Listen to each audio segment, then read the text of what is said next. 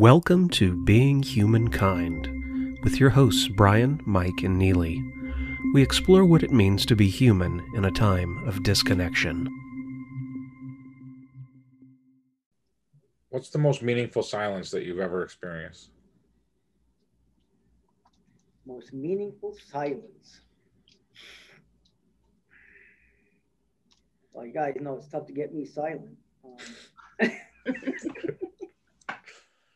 No, believe it or not, I am a person, when I'm not out, I am a very contemplative and silent person.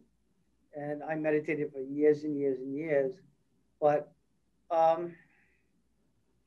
that's an interesting one. I think I would have to say, there were a couple of epiphanies that came at those times of extreme silence when you're just shutting down and you're just being quiet. And that's what they always say, you can't hear if your mind is busy. So I'm not saying, and don't get me wrong, I'm not into the idea of people think that meditation and contemplation is going off onto these different planes and doing that. That's one way of looking at meditation for a purpose of X. But there's times when internal reflection of that quietness, of be able to calm the mind down and just be open to let things happen. And I'll say the most profound one in that silence.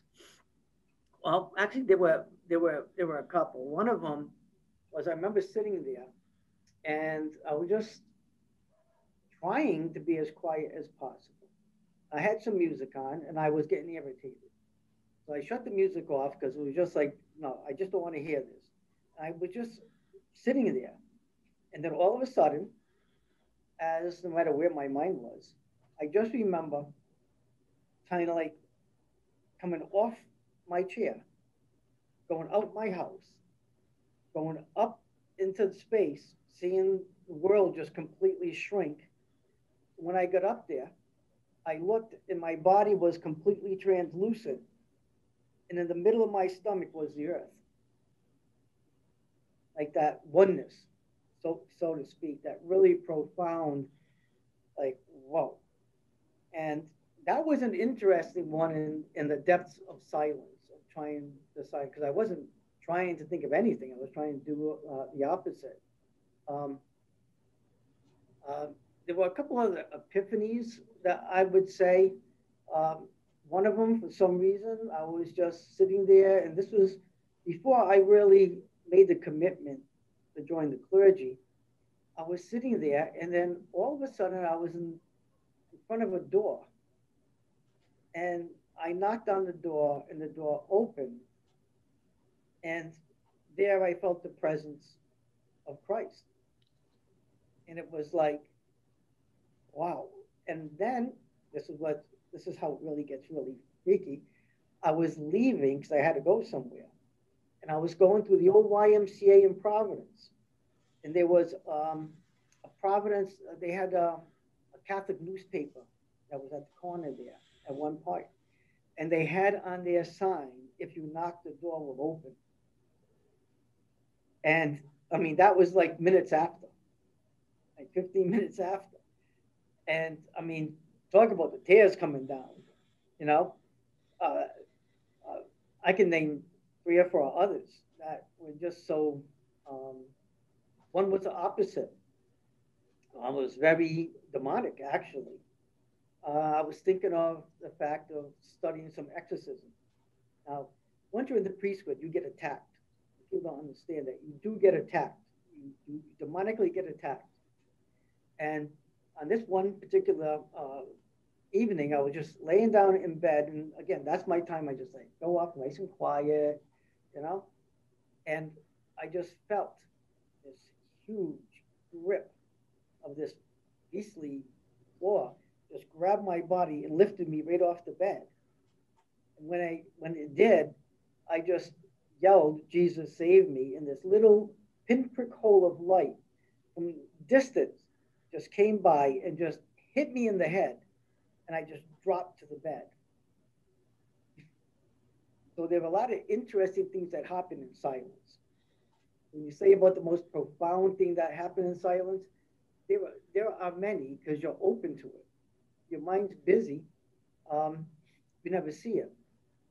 And I make that analogy to people is that if you have two mountains and a beautiful lake, and the lake is just smooth as silk, and look at the reflection of those two mountains. It's beautiful. You see everything, you feel everything, you get that, like in the morning when you look at that sunrise, you get that beautiful feeling, that wonder. Now, take a pebble and go drop it in the water. Tell me what happens. Everything's distorted. But when it's distorted, you can't receive what's truly there. You don't see the beauty of what's around you. You just can't, because your mind is too busy on other things to be open to all this wonderful world. So there's a lot of fun things that happen.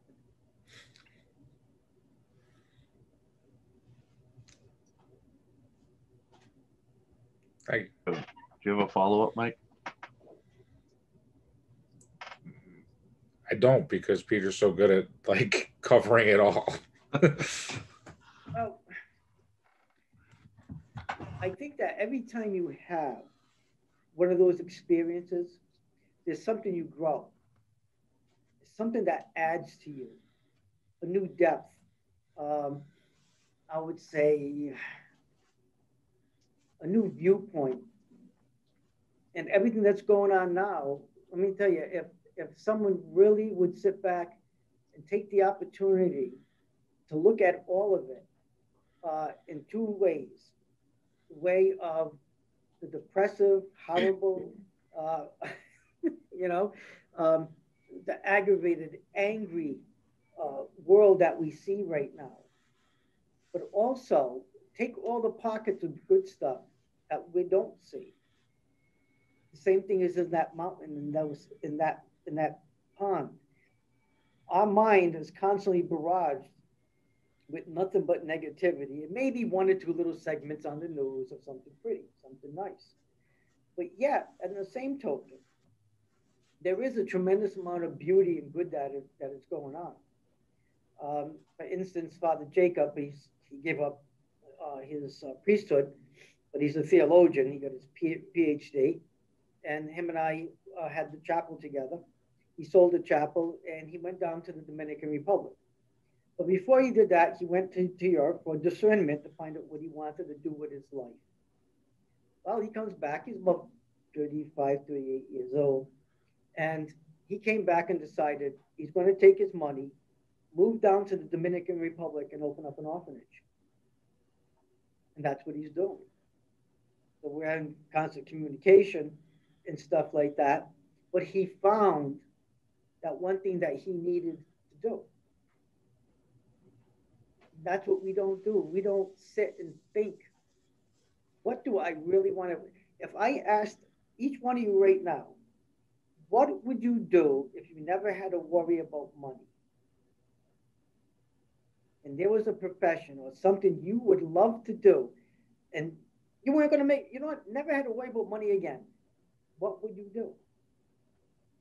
You answer that, you truly answer what you should be doing. Hard making the transitions. It's nice at my age, because believe it or not, in the ministry, you don't make money, okay? It's all outgo, all right? Just what the Easter candle for $150, you know what I mean? Everything's outgo. Especially since you don't have the chapel right now, where you get the donations that help on stuff like that. But everything's just outgo. And yet, it's amazing how you survive. Truly amazing. But you'll always hear that successful people when they say, well, how did you get successful? Well, I just wanted to do this and I went off and did it. Takes guts.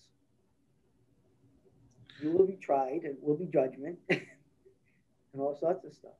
So just sit back, quiet the mind, just think about that. Mine was definitely the priesthood, but always I wanted to get involved in public speaking. When I was in the hospitality industry, I saw a lot of public speakers, a lot of, these these really great, enthusiastic speakers. And I used to go, wow, that is just great. But believe it or not, I was too afraid to do something like that. And the reason why was when I was a kid, I studied so bad I couldn't even talk. I had a tremendously hard time. And it wasn't until someone came to me one day and said, hey, kid, breathe. He walked away. That's all he said. And then I thought about it. I said, well, yeah, you know, when you study, you tend to tense up, you know, your diaphragm and this, you tense up, you're afraid to say the word, and you get caught on those words. And it took a while, but I had learned to calm it down. You know, to speak with the mind, not with the diaphragm, or like with your breath. So now how do you use that? Well, Divine Words Ministry, I thought it was going to be about writing, but I think it's more about talking at times. But I used that story to kids who were dyslexic for the Scottish Rite Dyslexia Center. And I told them about that. I told them a story about a little boy, you know, that had this problem. And that you either view things in life as an obstacle or a challenge. If it's an obstacle, you're never going to get over it. You're afraid of it. If it's a challenge, it's something that you know that you can overcome. And when you all do, there's going to be a reward for that. I don't care if it's in the Olympics, right? You get the challenge and you do it. Then afterwards, at the end, I said, I was that little boy that couldn't talk, and I'm standing here in front of you today, and I'm speaking to you about your challenges, dyslexia. And what you went through when you finished this program, I'll tell you right now, you'll never have an obstacle in your life. You'll have challenges, but never, ever, ever an obstacle. You already overcame the hardest thing in your life. So inspiration, you know?